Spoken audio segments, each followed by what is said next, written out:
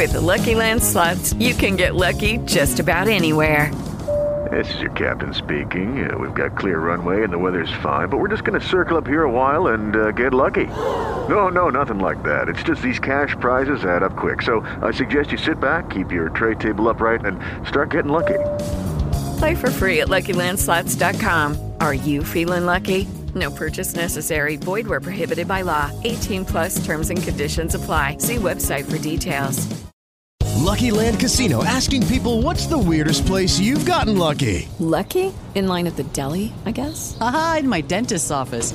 More than once, actually. Do I have to say? Yes, you do. In the car before my kids' PTA meeting. Really? Yes. Excuse me, what's the weirdest place you've gotten lucky? I never win and tell. Well, there you have it. You can get lucky anywhere, playing at LuckyLandSlots.com. Play for free right now. Are you feeling lucky? No purchase necessary. Void where prohibited by law. 18 plus. Terms and conditions apply. See website for details.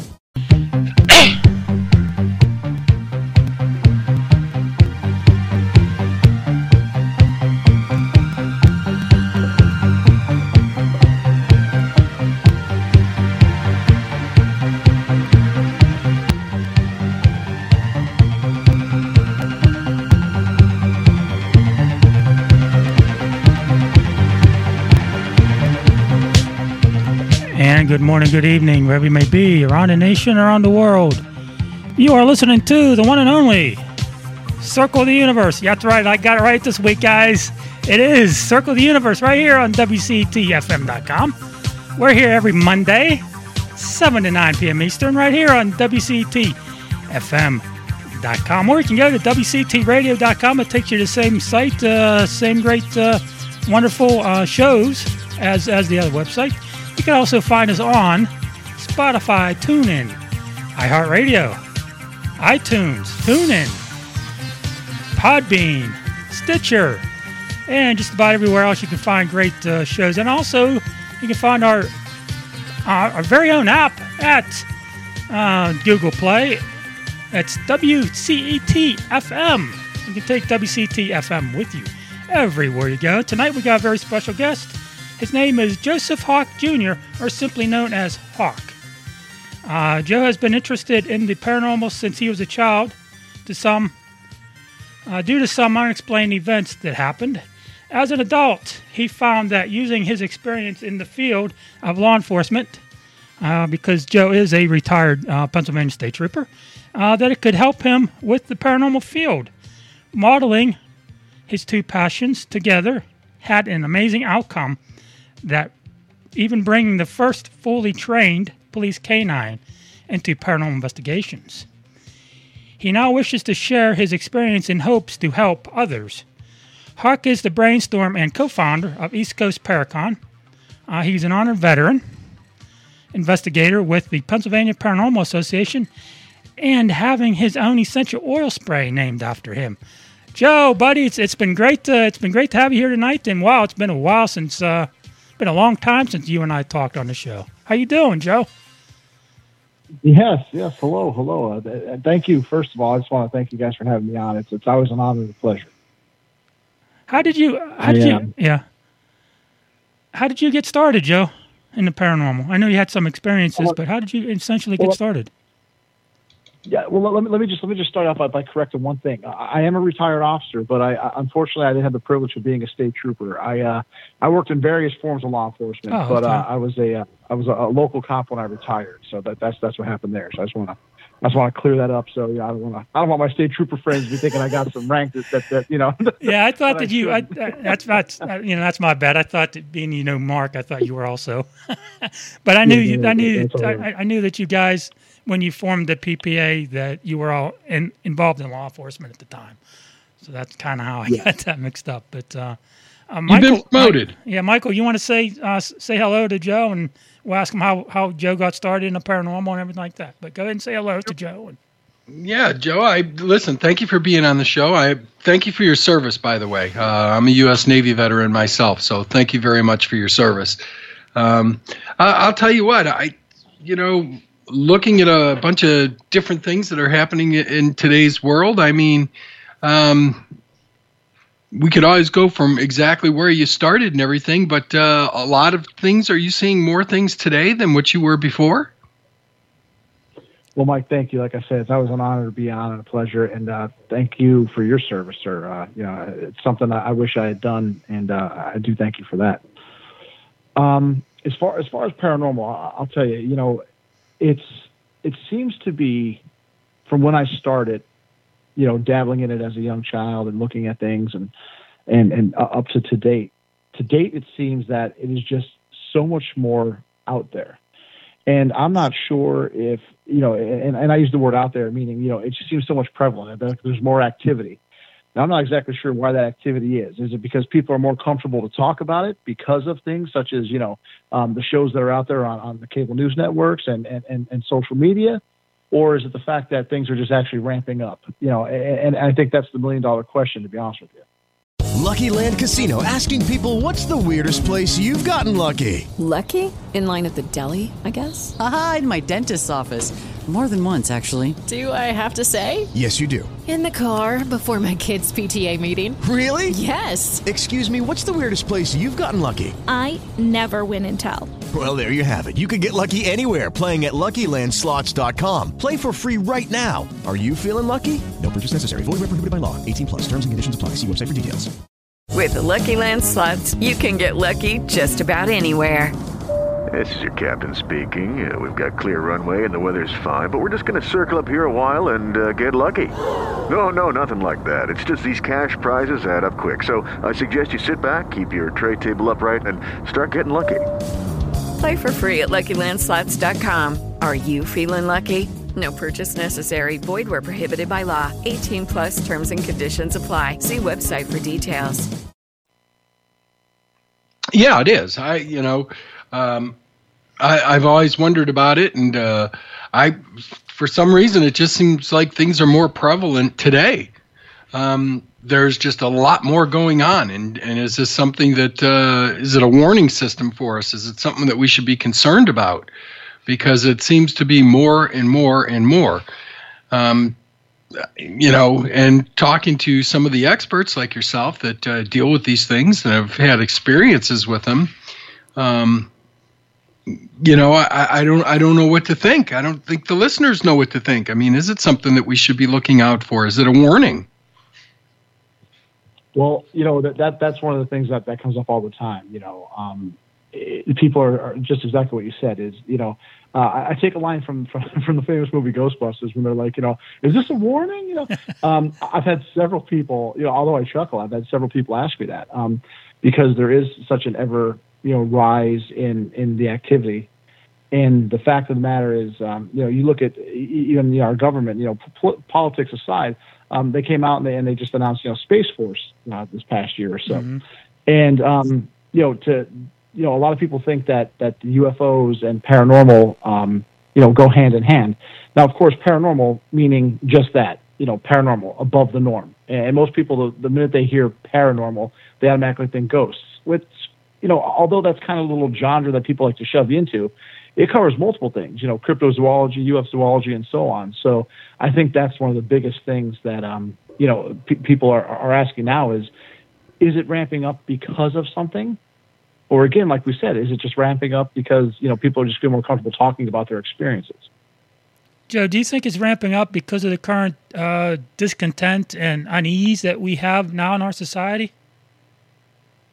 Well, I'll tell you what, again, energy is energy, right? Yeah. And it's, there's a thought out there of collective thought and collective processes.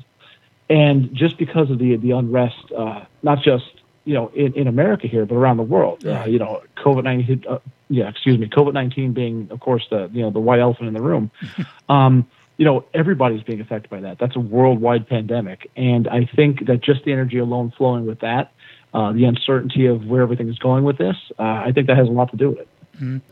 It almost seems like people are looking for answers even through psychics now more than ever before because of the pandemic. I think there's a lot of questions that people are asking. Right. How could this happen? Why did this happen? And how were we not prepared for it? I mean, basically, we got caught with our pants down. The whole world did. So now that you have this, this unrest that you're talking about, And a lot of, there's a lot of illness, mental illness, health issues going on out there too. So does all that play a big role in all of this? Certainly.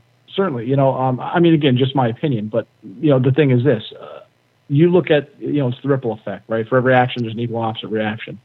So, take the pandemic, take the fact of because of the pandemic, the illness and sickness aside, people's lives have changed. Therefore, they're spending more time at home. Therefore, they're spending more time in places, at work where, say they're essential workers. Well, of course, they're even more at risk. So that plays on their mind as well. And I think that everything, again, as a collective, just starts to wear and tear. You mentioned mental illness.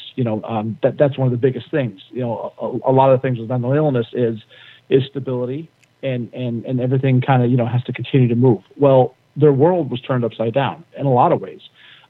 People that, like I said, couldn't go to work, people that, were stuck at home, school, not just for young age children, but even college kids. Everything has come to, if not a screeching halt, it's definitely come to a different vibe and different feeling. And I think that that's truly messing with the vibration as a whole. Yeah, I'd have to agree. I mean, it definitely, it's changed everybody in a lot of ways. Mm-hmm. And some people now permanently work at home. It's when you're constantly at home and you're not out and about, you have no way of socializing or whatever. And I think the interaction between people, now a lot more paranormal stuff crops up. Is that usually the case? Joe, have you seen an increase in it? Have you guys been getting cases due to the pandemic? Have you guys been getting a lot of phone calls with the PPA? You know what? Mark Kais, he's one of the founders and directors. Him and Lauren, they actually filter and handle that. But because of the pandemic, of course, I believe that we're handling those also. In addition, a little different.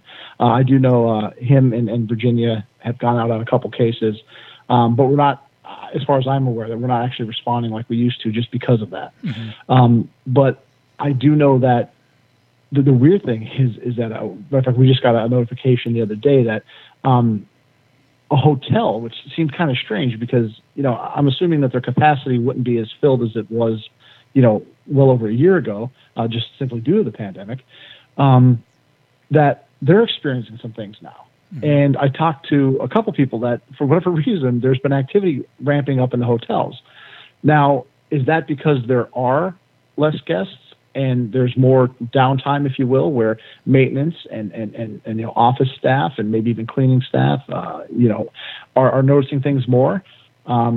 Because something that you would actually blow off the fact that, you're up to full capacity and something may be moved or something may, a door may be locked or not being able to be unlocked, they would just consider that the norm. And now that there's not that many people, they're looking at things going, wait a minute, how come this door wasn't open? No one, we didn't rent this room out. And all of a sudden these doors are being opened, left open and beds disarrayed and stuff. And it's just very unusual to them. So I think that's one of the main things and kind of, on the scale of, what the heck is going on here is kind of tweaking their, even their, intellect as far as that goes, as far as their jobs and stuff. Yeah. Even hospitals, Joe, you had your own experience. It was on haunted hospitals. When you were a security guard. Yes. Oh, yeah. You're right. Yes, it was on haunted hospitals. Great show also. That and Paranormal 911. I have to admit they do. I like the way they do things. Mark narrates it very well. It's awesome. But with that being said, yes, we're going back to the mid '90s. I was at a local hospital. I was working security, and there's several stories. I know they aired, I believe, 2 on haunted hospitals, but the one was where there was actually a phone call from a room in the hospital that was years ago was a morgue, and they currently, or at the time anyway, used it as a overstock room for files for x-rays. We used to get dispatched. We were like a mini police department within the hospital, and we used to get dispatched through our switchboard. Our switchboard gives us a call just prior to the alarms going off saying that someone had called from this extension she was unaware of, and that there was smoke filling the room. Okay. So we go down, we respond.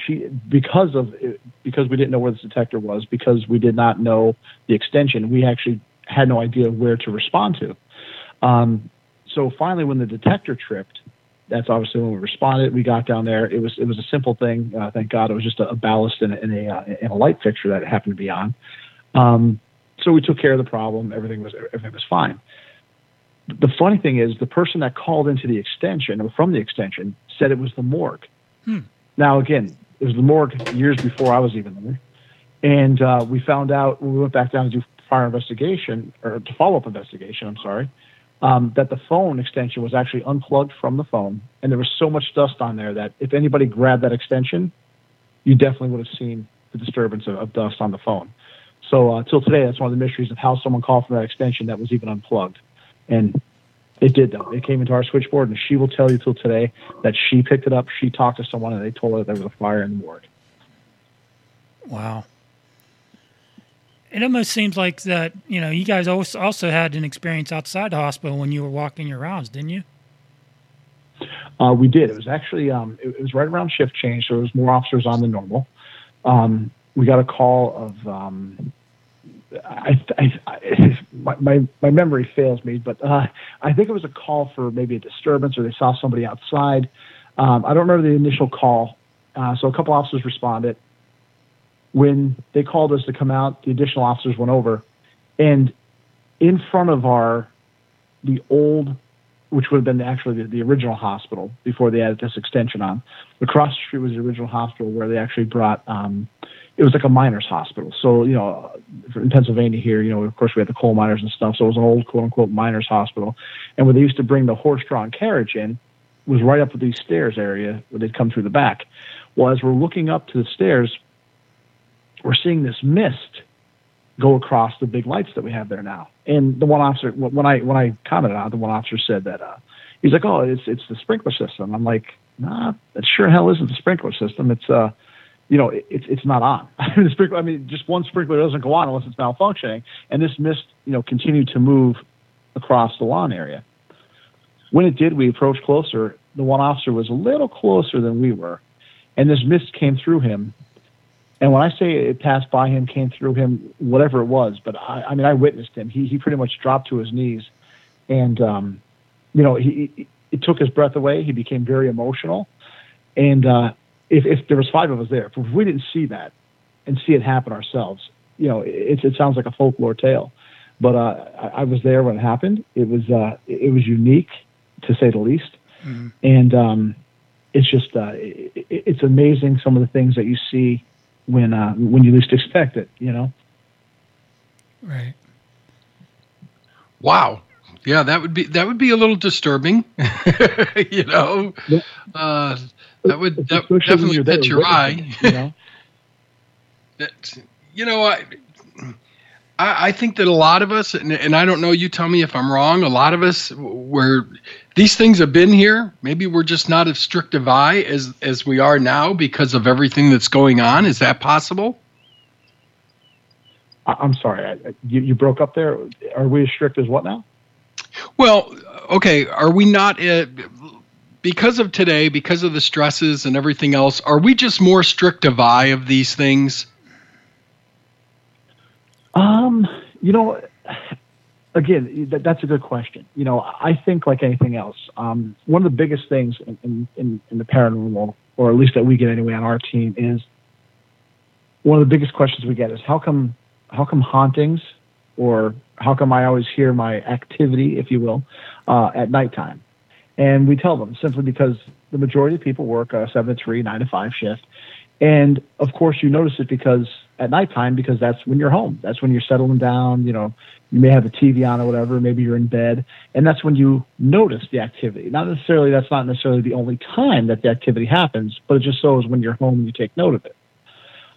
With that being said, as we said earlier, everybody's lives have changed. So maybe with the frequency of going to work or staying at home and working from home permanently now, people are noticing things a lot more. So now we're a lot more in tune because we are staying in our homes a lot more than we did before, where, a lot of families would be running in and out. And when you're home, of course, whether you have kids or or if it's just, either you live alone or you have a significant other and you're cooking, you're doing this, you're active. But now we're kind of in here. This is like our pods, if you will. And very few people, tend to go out unless it's just for the essentials. And I think that might be it, that we seem to be a little more in tune just because of the time spent.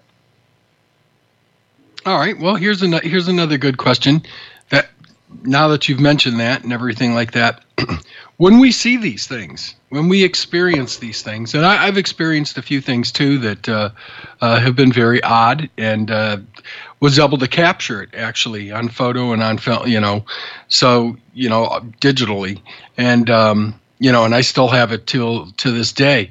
When we see these things, does our curiosity then make it to where we see more and more of it because we want to investigate it? We want to make sure, is it something that did I see that? Did I not see that? We want to investigate it more to verify to ourselves, or are we is it just a curiosity that we have as mankind? I do, to go from back to what you just said backwards. I do think it's human nature to be curious. I really do. I think it's in our nature to do so. But I have to say that I think it depends upon the person that has experienced it. And what I mean by that is this. There are some people that are just inquisitive by nature. There are others that, they wouldn't believe it if it happened in front of them. Okay, they're just that type of person. And of course, there's everybody in between. So I think that what's going on is there's a lot of things that people are inquisitive and they want to know, and knowledge is power, and they just want to seek what the heck just happened. I know I just saw somebody standing there, or I know I smelt this, or I know I heard that. And that's their inquisitive side wanting to go forward and learn more. There are others that, they may have seen something, but what they do is it's called the ghost effect. And they get so involved into it that no matter what happens, they think that, quote unquote, the ghost did it. A picture may fall off the wall. Well, it's not the fact that a train went by, vibrated, and it fell. Automatically, the ghost did it. So I think somewhere in between there is probably about right. Can we have one experience and never have one again within our homes or our place of work or whatever? Certainly we can. However, I tend to believe that if you do have one experience, it's just like anything else. I think then you become, whether you're conscious of it or not, I think you become more susceptible to it for one of those two reasons. Because either, number one, you're inquisitive about what the heck just happened, or number two, because you want it to happen so bad that now you're pushing that energy forward, that you just think that, no matter what happens, quote unquote, the ghost did it. So I think there's everything in between there, but that's my opinion on that. Okay. That sounded about right to me.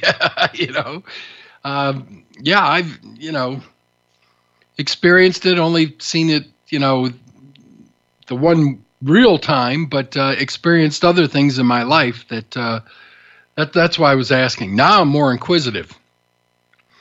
Now I want more answers. I guess that's just the way it is. But more open-minded too. So I think that plays a role in it too. Well, I think that's the key. I think that if someone's truly interested in it, I think one of the biggest things is being open-minded, and one of the big things I preach, if you will, to everyone is respect. Respect. I am not one to antagonize or to call out or to disrespect. You'll hear a lot of ghost investigators, using things like, oh, come on, that they'll start tantalizing, the spirit or whatever. I don't believe in that, because my thing is, as in life, as in the afterlife. Okay. I was raised to have respect for everyone and everything, and until there's a time not to. Okay. And as far as I'm concerned, if you're just trying to make contact with a spirit or, something otherworldly, if you will, do it with respect. Even if you feel as though you're not being respected, if God forbid something negative is happening within your home, I say be very stern, be very affirmative, but do it with respect, because that potentially was someone's loved one. It's someone's mother, father, brother, sister, aunt, uncle, son, daughter, whatever it may be. And I know if it was me, I'd want to be shown respect just as much as on this side as the other. So that's how I look at things. That's a good point. That's an excellent point. Yeah, and I think there's got to be something happening. I just honestly believe that there's something happening. Something is ramping up. I'm not sure why, but I honestly believe it.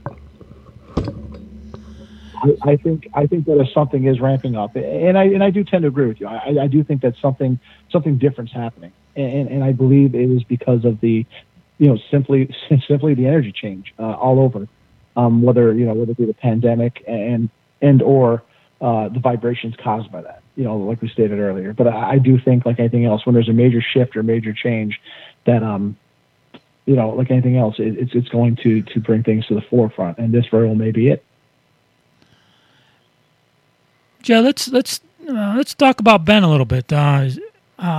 How did you guys utilize him? And you guys were the first in America, I believe, to use a canine officer in the paranormal field. Is that correct?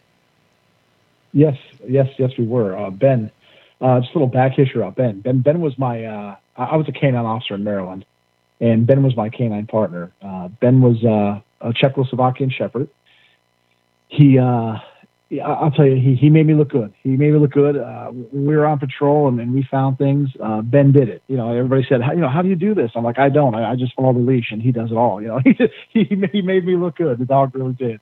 And he wasn't just a canine partner. He was part of my family. So I can tell you that the connection that Ben and I had was like no other. Now, I've had animals and dogs before and stuff, and I even had an experience with a dog of mine when I was a young child. It was actually my parents' dog, but he was of course a family dog.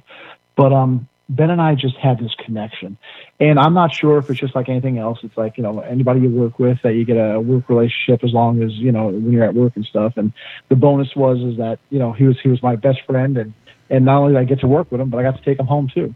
So the bond was definitely there. With that being said, when we started him in the paranormal field, it was myself and Mark kind of got to talking, and we talked about different things about how basically just how dogs and most animals are sensitive, and not even necessarily things to the paranormal, but they're sensitive to environmental changes and so on and so forth. And my God, I mean, they have noses on them like you wouldn't believe. So we start talking and saying, hey, why not? Let's try it out with the paranormal field. And when we did, of course, we had to go through a whole bunch of red tape and good red tape, if you will, because the National Humane Society was there. They wanted to make sure the dog was getting treated fairly and so on and so forth, which of course he was. I would never do anything other than that. But I like the fact that they were involved in it. So when we started this venture, we did a list. And when Mark and I sat down, I had to try to figure out to use the body language and Ben's reactions to things that happened on this plane in the human world, how he may react to something that he found, smelled, saw on the other world that we couldn't see. So I kind of I'll be honest with you, I kind of winged it. It was a learn and go. So let's just say, for instance, if we were doing a building search, say someone broke into your home or a business and we're doing a building search, there's certain things that I would look in Ben's demeanor and certain things that he would physiologically do without the dog even realizing it, but that I could pick up on. Such as when he got strong on a scent and he knew somebody was in, before he would point, if he got strong on the scent cone and he knew someone was in there, his breathing would stop. Literally, he would take like a breath and just nice and easy breathe instead of that panting that most dogs do. That was an audible clue to me that something was going on there. Through different investigations, I learned this to be true the same, where he would see, if you will, because I obviously don't know if he saw it or not, but if he would sense something there, that's exactly what would happen. His breathing would go from the typical pant to, he'd be like, and you hear him take that breath and then boom. So I knew he was on point of something. And so we kind of started doing that. We watched his body language. We listened to the physiological responses within his body and how he reacted to me. He never left my side. I knew that if he felt something was there that was dangerous, Ben would start to back up into me, either where he didn't want me to go or where he was protecting me. So all this kind of translated from this world into the paranormal world. And I'll tell you what, it was an awesome experience. And my God, if I could get a dog as good as Ben again, I'd do it again in a heartbeat. That's yeah, awesome. they do that. I think animals can definitely sense things that we cannot. Mm-hmm. My dog is with me all the time. I take him on walks, car rides. I mean, he's my best friend. He's my only friend, really. So, but there are times where I see him, he's got that normal pant, and if something catches his eye, he gets quiet. I mean, as a mouse. Yeah. He will just stare straight ahead, and I'm always like, it puts me on alert, and I'm like, what do you see, boy? And it could be anything, even if it's not paranormal, even if it's, maybe a squirrel or something that didn't catch my eye, it caught his. But I think animals can definitely sense things. There's no question about it. Well, no question about it at all. And so you could understand, because you're with you're with your dog all the time, so you could understand. And as it's a bond you build, and just getting to know the dog and certain things, you may not even realize that it's actually subconscious. Like you said, you'll cue off the fact that he starts breathing differently. And as weird as that sounds to a lot of people, that's actually the truth. And these are things, especially as a canine officer, that you're really tuned into. Yeah, I've been upstairs in the room, and there's been a couple times that I've heard nothing, and all of a sudden he'll be, he lays right next to me in the bed, and he's up, he's attentive, and he's looking at the door, and he'll growl a little bit, and but he gets real quiet first, and. Whether it's my mom downstairs and all of a sudden he hears her moving around, or it's something else, I don't know. Where I experienced ours was here at the house. So I never know what he's cluing in on, but I always feel like there's something. Right. Absolutely. Well, I'll tell you, one thing we found out when we were filming for one of the episodes of The Haunted, we found out by pure accident. Mark and I are talking, and Ben's, of course, by my side. We're chit-chatting, and Mark has the handheld camera. And we have these IR lights that go on top, just to add a little bit more of illumination, of course, because sometimes the little IRs just aren't good enough to paint the room. Well, Mark shut the camera down, but never shut the flashlight that we had Velcro to the top off. So he's talking to me, he's waving his hand back and forth, and I see Ben, he's looking at the floor, and his head's going back and forth, back and forth. Like, what the hell's going on? So I'm like, I kind of tap him to get his attention. He looks at me, looks back at the floor. So I'm like, wait a minute. I'm like, Mark goes, do you think he sees? He goes, wait. Mark's like, this is on. And he goes, do you think he sees this? I said, let's try it. So I give him the command to follow, and Mark starts following it, and Ben, boom, boom, he's right on top of it. Wherever Mark's going with it, Ben's following it. So now he obviously can't tell us that he saw the IR light. Now, what he's seeing, I have no idea, of course, but I can assure you that he saw something enough to follow that light. So we believe that we found some type of link between, the dog seeing in IR and or some type of reflection from that. Wow. It's impressive, isn't it? I mean, that is absolutely impressive. Yeah, they can definitely see in through the IR spectrum for sure. I know my cat, I have a Siamese cat at home, and he seems to know when things are off. He'll either Siamese cry, or he'll bother me till I go see what's going on. But yeah, they definitely have that sense of knowing and seeing that other people don't, for sure. Oh, no doubt, no doubt. Yeah, he's barked down the hallway, and there's nothing there, and I know I didn't see anything, but he's barked down the hallway, and I stopped and I just let him get curious about it, or whatever, and but I've seen him do that too, or at the wall, and I'm just like, what's he seeing? He's seeing something, and I'm looking as best as I can, but I'm not seeing it, so I know he's seeing something, or he has a presence that there's something there. My friend Stan Zurich, he's actually also my business partner with East Coast Paracon, and Stan had a cat that used to just kind of like stare at this one area on the wall. I think Stan commonly refer to it as the portal. But the cat would just stare at this one section of the wall constantly, meow at it, hiss at it, jump at it. And when I say constantly, I don't literally mean like every day, but every now and then, when whatever became active, whenever something became active in that area, that cat would stay there, whether it be for an hour, whether it be for 10 minutes. And that's why Stan referred to it as a portal, because it was never a rhyme or reason to it. But the cat would hiss, jump at it like if it was like looking through or trying to go through something. And it was a solid piece of wall. It happened so often to the point where Stan had and I will not tell his story, but, Stan had an incident at his home to where something happened within that area of the house. And once he blessed it, he actually tore apart the wall. He went inside and he did some renovations. And he put a cross inside. He actually blessed it with holy water. And then there's a cross that hangs on there. And nothing's ever happened again, although the cat has passed recently. But after that point, the cat never bothered with that area again.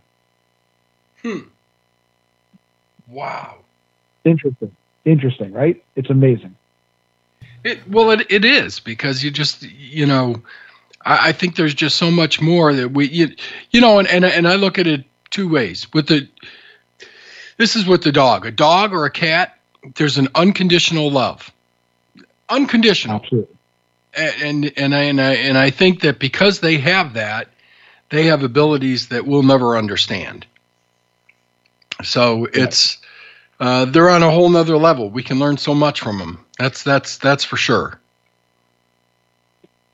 Not just the unconditional love part, but just the fact of animals are so great, and of course, we're animals too, but unfortunately we're full-brain thinkers where they're not. They're mid-brain thinkers, and they just kind of go off of what they know. They don't try to analyze anything other than what it is. And that's one of the parts where as humans kind of falter a lot of times, or we're our own worst enemy. But with that being said, outside of just the unconditional love from the animals, the fact that, the old adage is the bird doesn't sit on the branch because it believes the branch is going to hold it, but it believes within its wings if it doesn't. So, I think as humans, we need to do that. And I think we need to start doing that on a lot of levels, not just the paranormal field, but, with each other in general on this plane and so on.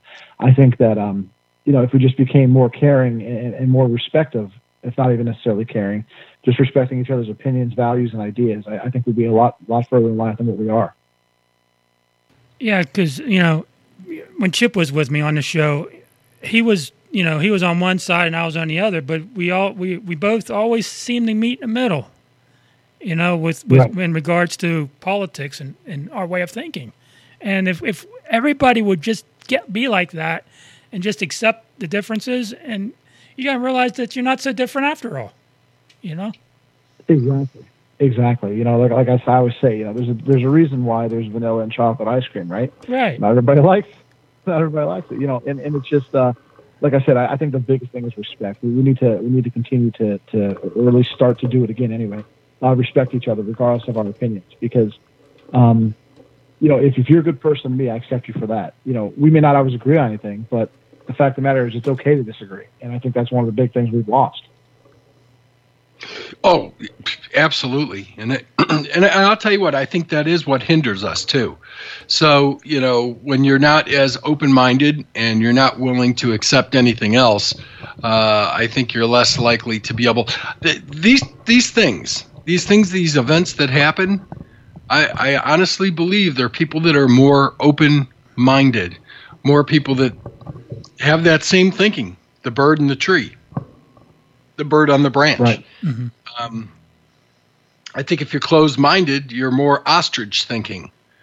You bury your head in the sand. It never happened. You know what I mean? Mm-hmm. There's no way. It walked right through me. I felt it. Everything else, I smelled it. I could feel it. Everything. No, it never happened. But I wouldn't have believed it had I'd always noticed something, even from when I was a little kid. But then when I saw it, and I was just like, wow, that's unbelievable. And that kind of opened my mind a lot more. Absolutely. You know, I always tell this story on pretty much every program, including my own that I've been on. And just because it resonates to where I was as to compare to where I am. I was a young child, maybe double digits, maybe 10, maybe 12, I don't know. But my dad was had many careers in his life, God rest his soul. But at the time, he was a truck driver over the road. So, you know, my mom was a stay-at-home mom. And I remember we're sitting at my kitchen table, and I have a typical bi-level home. So I'm sitting on the one side of the table, my mom's sitting on the other. And we used to play cards and, you know, little things like that, and just kind of, you know, keep the kids occupied, I guess. So Mom and I are playing cards or doing some type of board game or something, I'm sure. But what I distinctly remember is I'm sitting there, and there's a little open doorway, like an archway that goes from, if you were coming from the back of my house where the bedrooms are, if you come straight down the hallway, you actually go into my living room. But you have to pass the door of the kitchen to do so. And on the opposite side of the kitchen, the opposing side, we have one of those typical half 1970s walls that they put up. Remember those little walls they put pretty much in every home? Yep. So we had that little dividing wall, if you will. And we're sitting there, and I remember hearing a noise, or maybe it caught my eye, and I just, as I turned, this black mass shadow, human type shaped, and pretty tall, actually. Now, mind you, this is from a 10-year-old's mind, so I mean, it could have been 3 foot, but it seemed pretty tall to me because it probably got the crap scared out of me. But so it breaks my eyesight, breaks the plane of the door, and it walks right past the door. Now, I didn't say anything. I quickly look at my mother, and my mom is looking at me, but I could tell on her face, because we all know Mom, you know what I mean, right? I could tell on her face, like, it was the uh-oh, you know. Right. So I'm like, Mom, did you see that? And she looks at me, and she kind of just gives me like a slight wink, like that mom look, like don't say anything right now type thing, you know. And she looks around the half wall to see like if whatever it was came into the living room, and of course we didn't see it. So I said, Mom, of course now I'm starting to panic. I'm a kid. Mom, did you see that? And she's like, yeah, honey, I saw it. It's okay. And just kind of of course didn't feed into my fears, didn't expand upon it, but didn't poo-poo me either. She knew I saw it. She wasn't going to tell me, oh no, honey, you didn't see anything. But, she didn't feed into it to fear me, but she also didn't shelter that either. And that's one of the things I got to kudos my mom to, is the fact that, at that point in time, she could have shut me down for life. She could have said, you didn't see anything. What are you worried about? It's ridiculous, whatever. But she led me to come to my own device at that age. And as a parent now, I can respectfully understand that, and I do appreciate that as compared to where I'm at now. So, of course, that intriguingness, as we talked about earlier, continued to grow, and here I am. So that's my story. But at a young age, that's exactly how it started, because I knew I saw something. I know my mother saw something. And, of course, years after we talked about it. But it's just in my home, there's been many, many things that have happened, but that was my first experience that I remember. So you essentially grew up in a haunted house then? I never looked at it that way until I believe it was Chip that actually said that to me. One time I was on the other show with you guys, and I never looked at growing up in a haunted house. It never, as many times as I told that story, I never looked at it that way. But essentially, I could say yes. I really can, and I'm not sure if that's good or bad. But I've never really looked at it that way. Yeah. Because you probably thought that everybody had those experiences, and you were no different from anybody else. Essentially right. Wow. Yeah, I'm going to tell you, looking back now, and going over things, there's been some strange things that I have seen, and it's taken me years to figure out that was abnormal, But this last year, this year, definitely. That's not normal, and I looked at it and it was a little bit disturbing at first. Basically I saw pretty much a big, just black type giant dog almost in a lot of ways. But it was able to change shape. It was able to change, go from being ground level to up high, and it was surrounding my daughter-in-law. And, of course, she didn't come by the house for a month because after, I thought, this can't be possible. So I showed it to Virginia Rose. I've showed it to Tim, a few others. And everyone has said, do you see that? Yeah, I see it. It's there. It's right there. It's all over. But, I had my grandson was there. It did not have interest in the grandson. It had interest in her. And I was just like, wow. So she didn't come by the house for about a month. And, I was like, okay, relax. It'll be all right. It's, she goes, well, it's not right. Did you tell her what was there? Is that why she didn't come, or did she notice it herself? She saw it. We showed her the pictures. Okay, I thought maybe she experienced it herself. Yeah, when she saw the picture, she said, what is that? And I said, honey, I don't know. I said, it's whatever it is, it didn't want to hurt you or whatever. Obviously, it wanted to it was close to you. And she goes, why? I don't know. I don't like it. I was like, well, how do you explain that to her, And it scared the bejesus out of her. Right. Well, that's just it, and I think, that's a good segue into another thing that I like to talk about is, when you said it was this black mass type, dog type thing, right? Two things immediately popped in my mind. Number one is the fact that when Ben had passed, Virginia was on an investigation in Pennsylvania here, and she asked the homeowner right around the same time, just because we have it on film, obviously, and Mark and I, went back and looked at it, right around the same time that Ben passed. Virginia makes the comment to the homeowner where she's talking and says, do you have a black dog? And the homeowner's like, no. He's like, oh, okay, because a black dog just went through here. And that was right around the same time that Ben passed. So I think it was Ben going to Virginia saying, okay, I'm okay type thing. And secondly, we all get that Hollywood effect, right? So Hollywood, anything that's going to be negative, demonic, right? They start, of course, with the deep, low music, and what do? It's black, right? It's demonic. It's black. It's a black shape. It's a black mist. Whatever. Supposedly, if it's good, then it's obviously got the high end on the scale of the piano, if you will, and it's got very light music, and they use a white light. Well, I've come to find out through a series of events in paranormal investigating that just because it sounds dark or it looks dark does not mean it's negative. And does not mean that it's demonic by any means. I think that's a thing that we have in our heads from Hollywood, and I think that's something that anybody who's listening to the program that whether they dabble in investigation or whether they're they don't even dabble in investigation, they just think that way. I'd like them to take another look and take a step back and realize that that's not necessarily true. Not that I've found anyway. Mm-hmm. We've had a lot of black masses, quote unquote, and they weren't demonic or negative by any means. So I think that's just something that we need to look at as investigators and people that are out there in this field. Yeah. That's been my experience too, Joe. We've seen and captured a lot of dark masses, and I can't name one time, maybe one time where it was possibly a negative case, but we've seen a lot. And like you said, that doesn't necessarily mean it's negative. 9 times out of 10, it's not.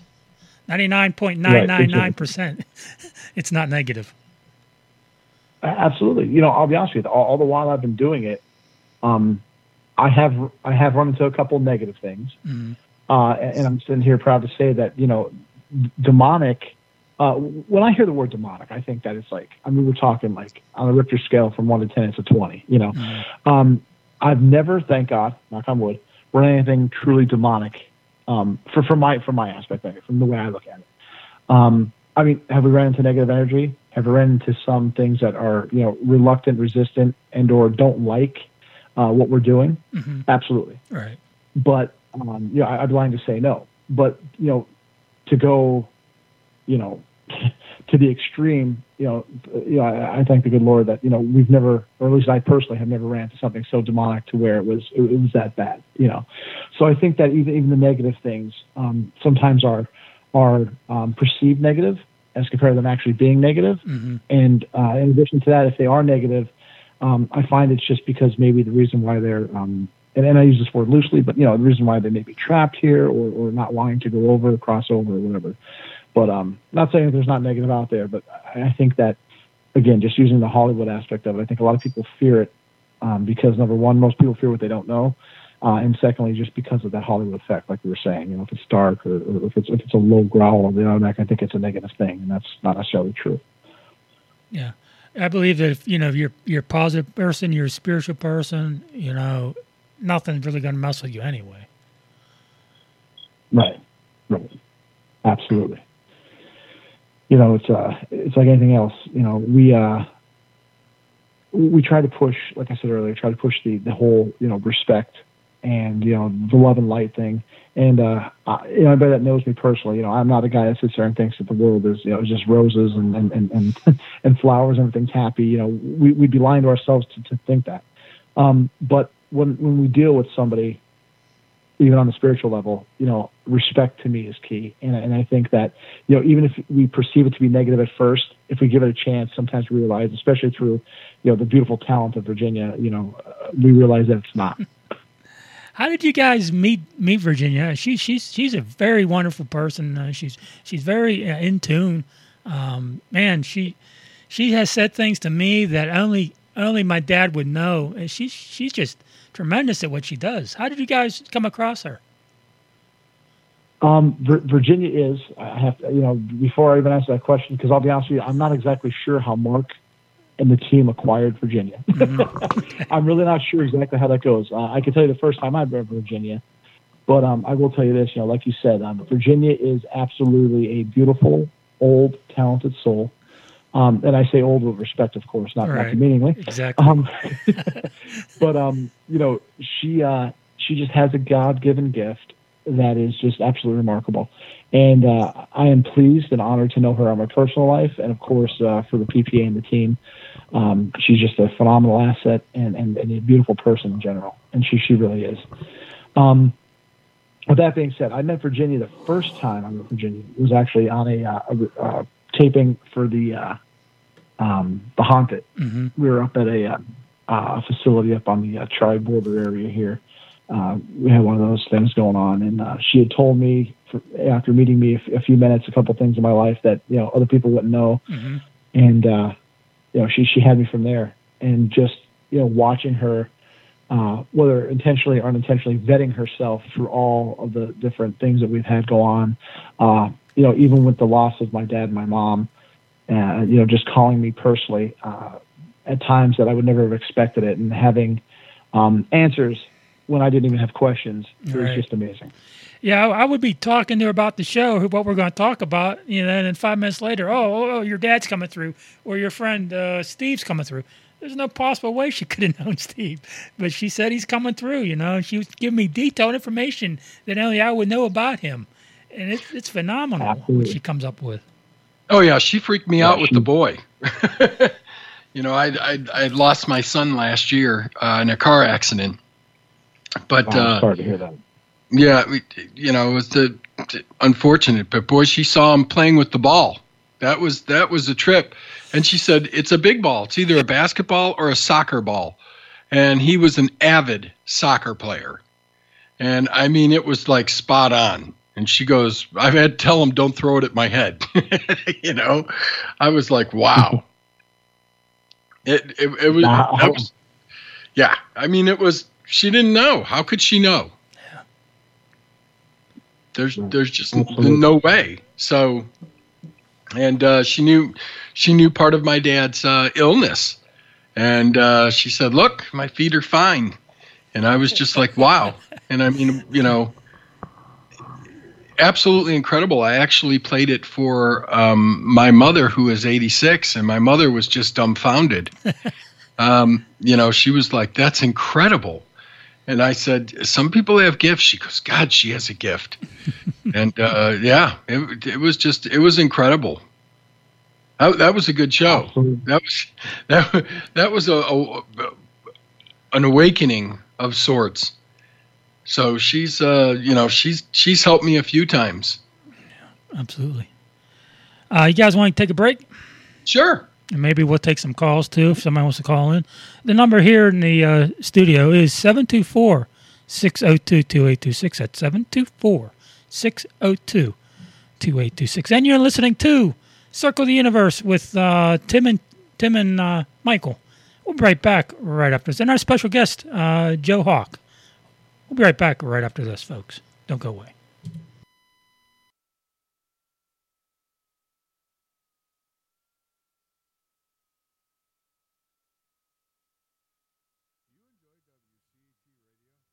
Are you addicted to the wide variety of topics and personalities?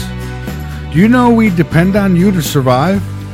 Well, we do, and that's why I'm asking you all to dig deep into your pockets and spare a little change, so we can bring you change, whether it's natural cures or news blurbs, archaeologists or psychologists, scientists or evangelists, even UFOs and the flipping of our poles. We have it all right here on WCET Radio.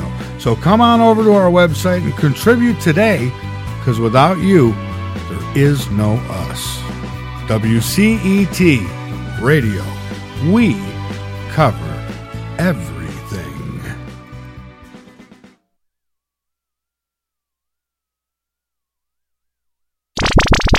You're listening to WCET Talk Radio like no other. Hey, late nighters, keep up with all things WCET Radio by joining our mailing list. Just go to the bottom of the homepage and fill in the Stay Informed form. Then click the Get Latest News button. You will get everything from guest info and show info and other important station-related information. So sign up now and get a special promo offer just for email subscribers. Late Nighters and WCET radio listeners around the world, listen up.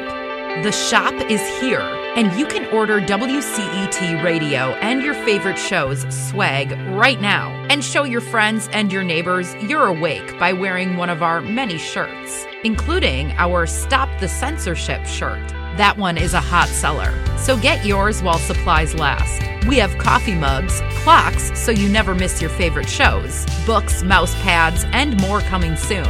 Just go to WCETradio.com and click the shop link. That's WCETradio.com and get to shopping. Pet Connect Plus offers a connection to your pet, living or past, with the use of Tarot.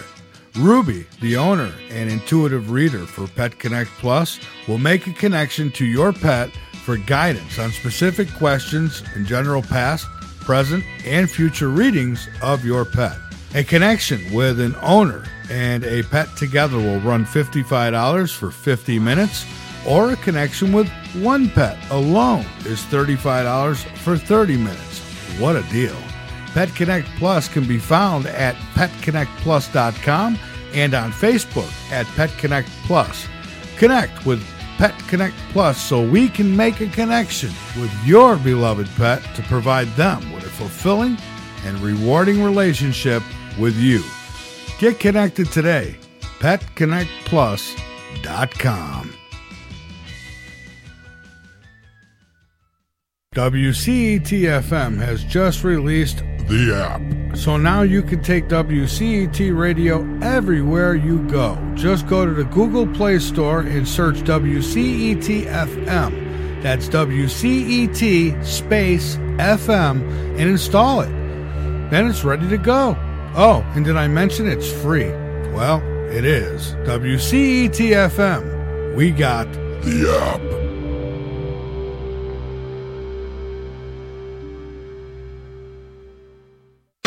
Carolina Radio, Columbia. Excellent. Number one means you're always on top. Your number one radio. Lucky Land Casino, asking people, what's the weirdest place you've gotten lucky? Lucky? In line at the deli, I guess? Aha, in my dentist's office. More than once, actually. Do I have to say? Yes, you do. In the car before my kids' PTA meeting. Really? Yes. Excuse me, what's the weirdest place you've gotten lucky? I never win and tell. Well, there you have it. You can get lucky anywhere, playing at LuckyLandSlots.com. Play for free right now. Are you feeling lucky? No purchase necessary. Void where prohibited by law. 18+. Terms and conditions apply. See website for details. Judy was boring. Hello. Then Judy discovered ChumbaCasino.com. It's my little escape. Now Judy's the life of the party. Oh, baby, mama's bringing home the bacon. Whoa, take it easy, Judy. The Chumba life is for everybody. So go to ChumbaCasino.com and play over 100 casino-style games. Join today and play for free for your chance to redeem some serious prizes. ChumbaCasino.com. No purchase necessary. Void where prohibited by law. 18 plus terms and conditions apply. See website for details. Be sure to tune in to Circle the Universe right here on WCETradio.com with your hosts, Tim Roxbury and Michael Bajas. Mondays, 8 to 9 p.m. Eastern, for a great discussion with our guests, talking about science, quantum physics, and the wonders of the universe. Make sure you tune in to Late Night in the Midlands with yours truly, Michael Vera, every weeknight at 9 p.m. Eastern for 3 hours of the most mind-gripping, NWO whipping, archaeology sniffing, UFO flipping, paranormal show you will ever listen to on the station that covers everything. WCET Radio. That's WCETradio.com.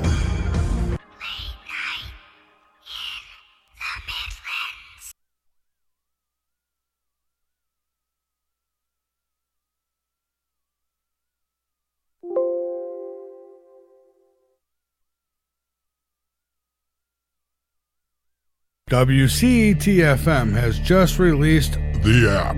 So now you can take WCET Radio everywhere you go. Just go to the Google Play Store and search WCET-FM. That's WCET space FM and install it.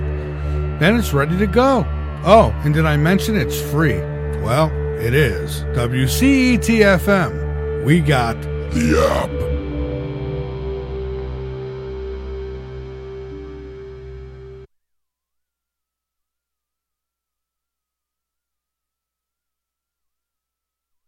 With the Lucky Land Slots, you can get lucky just about anywhere.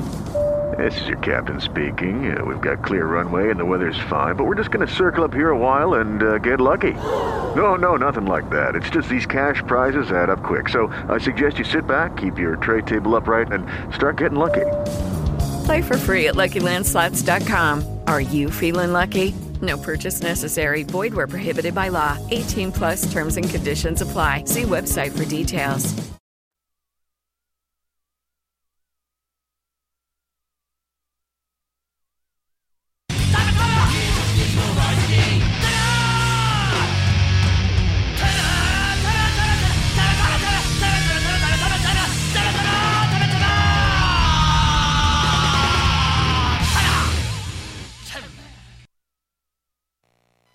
And welcome back to Circle of the Universe, right here on WCTFM.com. You guys still there, or did you fall asleep on me?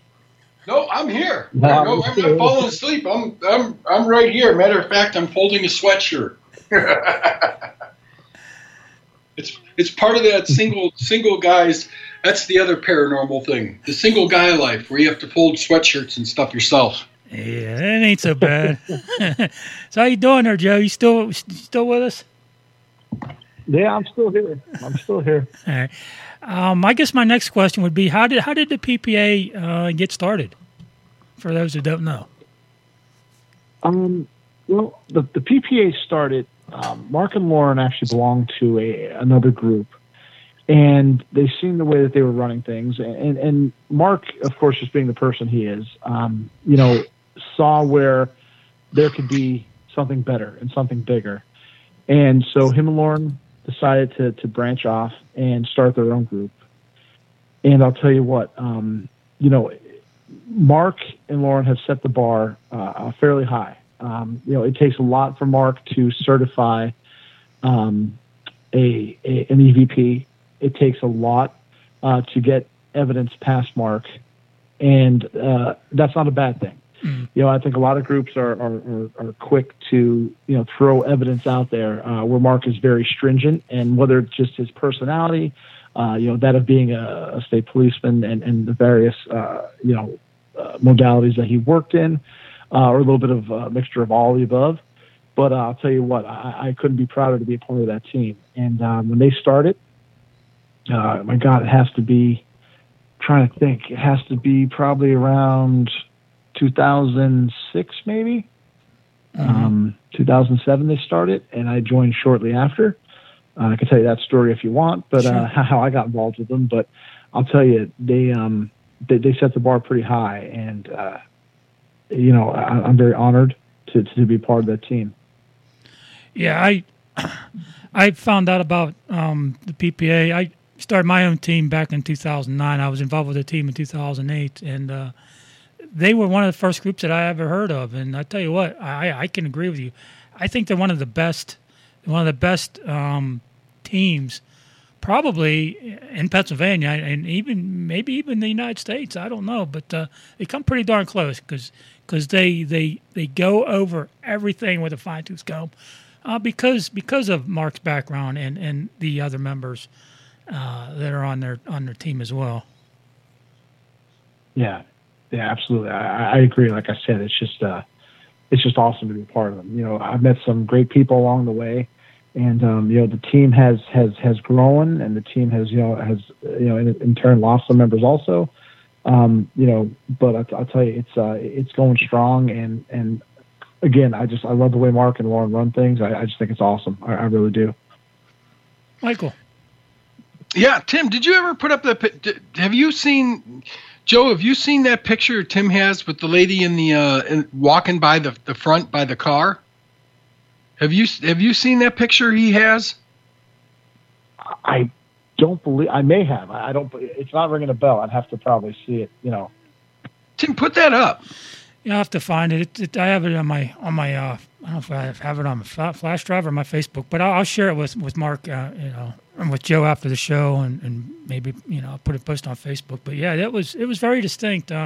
We have surveillance cameras at my mom's house now because of things that have been going on, and items that have been taken off the property and things like that. Even with my own things that have been taken off the porch and stolen, but. Shortly after I put the cameras up, I started getting a lot of orb activity out in the front yard. And a couple of days later, I see this apparition of an older woman. She appeared like within a second, and then she disappeared. I don't know if it was the speed of the cameras or if it's, actual apparition. I don't know. But she was full-bodied. It looked like she was floating. And her one side of her body was kind of faded more than the other side. And like I said, she just appeared and disappeared just as fast. And I don't know. Pretty amazing stuff, though. And I've been told that, some family members are walking around the neighborhood. And my great aunt, Virginia said my great aunt was across the street looking over at our house. And I don't know. It could be some, loved one or a family member. I don't know. But it was strange, to say the least. Yeah, it's amazing, isn't it? And the thing is, it's very hard with the ever-evolving technology too. That you don't know whether it be a frame set on the camera itself, right, or if it actually happened that quick. And that's one of the biggest things. I mean, obviously, you yourself would know better because your flash rate and your refresh rate and so on. But that's one of the hardest things when people send you something. They're like, well, what do you think of this? Or what do you think of that?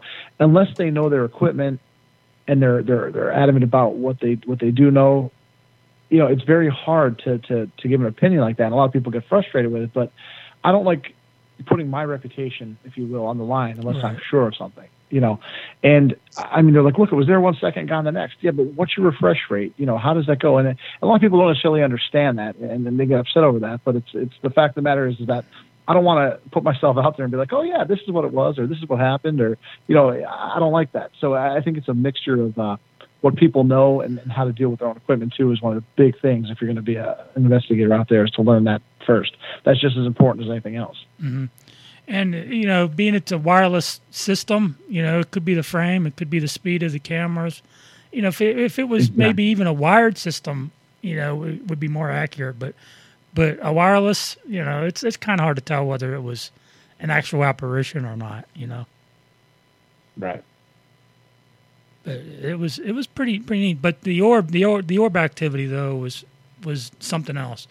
I mean, we would get orbs, and they would go up and shoot out and change directions and all kind of stuff. When I know darn well, it wasn't dust. It was definitely something something that unexplained out there going on. Even my cat, he'd look out the door at the same time, and he would cry and growl and everything else when the stuff was going on. So even he saw the activity outside as well. Right. Well, and that's one of the big things too about orbs. That's one of the biggest things that people ask about, which I'm sure you guys talk about a lot in your program. It's one of the biggest things that always comes up, and I try to tell people there's a way to look at orbs and there's a way that isn't. And exactly what you described there is a good way to sit there, and I lean more towards that being an orb than a piece of dust. Orbs have to, of course, sometimes what they'll do is they'll emit their own light. They'll cast their own shadow and so on and so forth, and there's certain specific things to look for. But a lot of people will come and I'll be like, oh no, that was a moth that went by, or that was a piece of dust or whatever, and people get so upset over that. And it's like it's okay, but again, we go back to looking at what they're looking at as compared to the ghost effect. Do they want it so bad that even when even when it's raining out, they're like, look at all those orbs. I'm like, no, it's refraction from the ion on the rain, but people don't want to accept that either. Not everything's the ghost. Yeah. And there's twice that I've seen orbs that I've actually saw full body apparitions appear shortly after or thereafter. So, it's pretty incredible stuff to know the difference between orbs and dust. Especially when you're getting a lot of activity and other things are going off, other devices are reading at the same time that's happening. Absolutely. And the thing is, and again, it doesn't mean that anybody's better than anybody else, but I mean, the paranormal field that we're in, it's a lot of trial and error. Like anything else, and you become more experienced by the more you do. And I think it's like anything else, like any other profession. If you're a roofer, the more roofs you put on, the more efficient you become. The quicker they go up, the easier it is to you. And I think it's the same thing, true to be paranormal field. I mean, we learn by, our mistakes. We learn by, our equipment and what, the ability of our equipment is, or the limitations. And I think that's just something that we have to take into consideration. So, my thing would be to people out there that are just starting or that have been in the business a while and are fed up with a piece of equipment or whatever it may be, just, give it a chance, learn its limitations and use it for what it's for. And like you said, if you have several pieces of equipment going off, to me, that's just more of a validation than if you only had one going off. And, and again, going from, like you said, an orb to a full body apparition. I mean, my God, that's a class A right there. That's perfect. I mean, you have something like that on film. I mean, you've got it. That's stuff that stories are made of. Right. Have you? I see a lot of it on TV recently, and even in the last year or so. A lot of teams use trigger objects.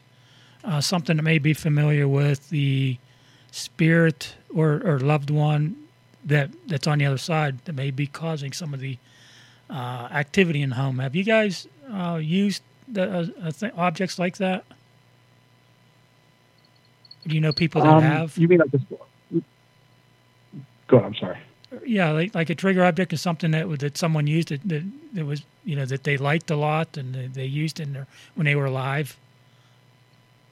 Such as a fishing rod or something. Yeah, I was going to say before. I mean, I know we have done it. Myself, as far as the investigation side of it, I've pulled back a little bit because I'm now a single dad and I don't have as much time as I used to. So I pulled back from that, the actual investigation side of it with the PPA at this time. But I will tell you that we have done that in the past. I personally have done that when if we did some trips down to Gettysburg and stuff, and there were certain triggers or areas that you knew that things had happened just from the history of it to see if you could bring that person or that that individual forward.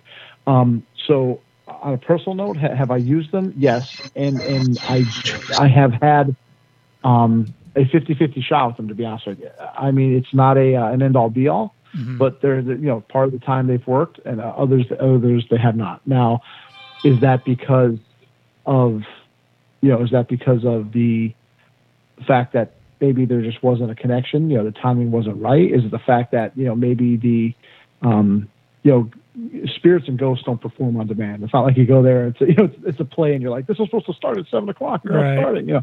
So I mean, could it be that they're just active somewhere else, or they don't have the energy at that point to interact.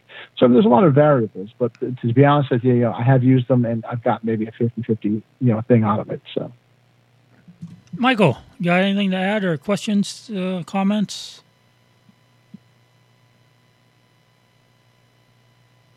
Michael, you still there? No, I'm still here. I'm just amazed and listening. I'm just kind of taking it all in. Okay. Do you have any other questions for Joe?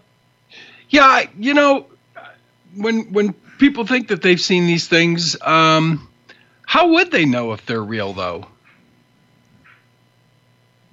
I mean, really, there's like things you've been orb or if they're not real.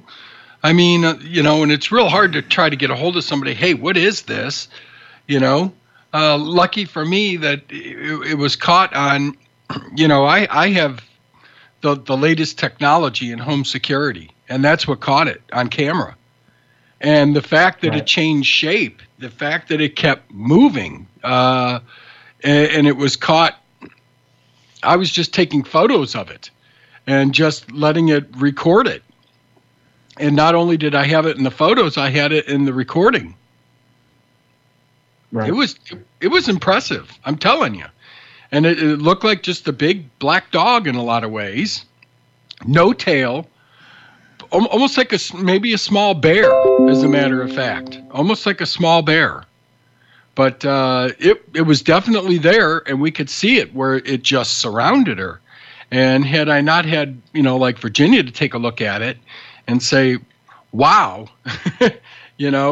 but there were other things that accompanied it, along with it. But how would people know? I think that to answer your question, first of all, I think that's awesome that you caught that, to be honest with you. But with that being said, I think that our biggest investigating tool is ourselves, is our intuition, is our feelings, the human body. I mean, who knows you better than yourself? So I think a lot of times what people will do is they will try to think away of what it could be rather than what it was. And, so first and foremost, I think that we should listen to our feelings, listen to our bodies, listen to how we feel. In the police world, we call it our gut feeling, and whatever. A lot of people are like, oh, yeah, I just had this thought and I didn't want to go into that building alone or whatever it may be. Listen to your intuitions.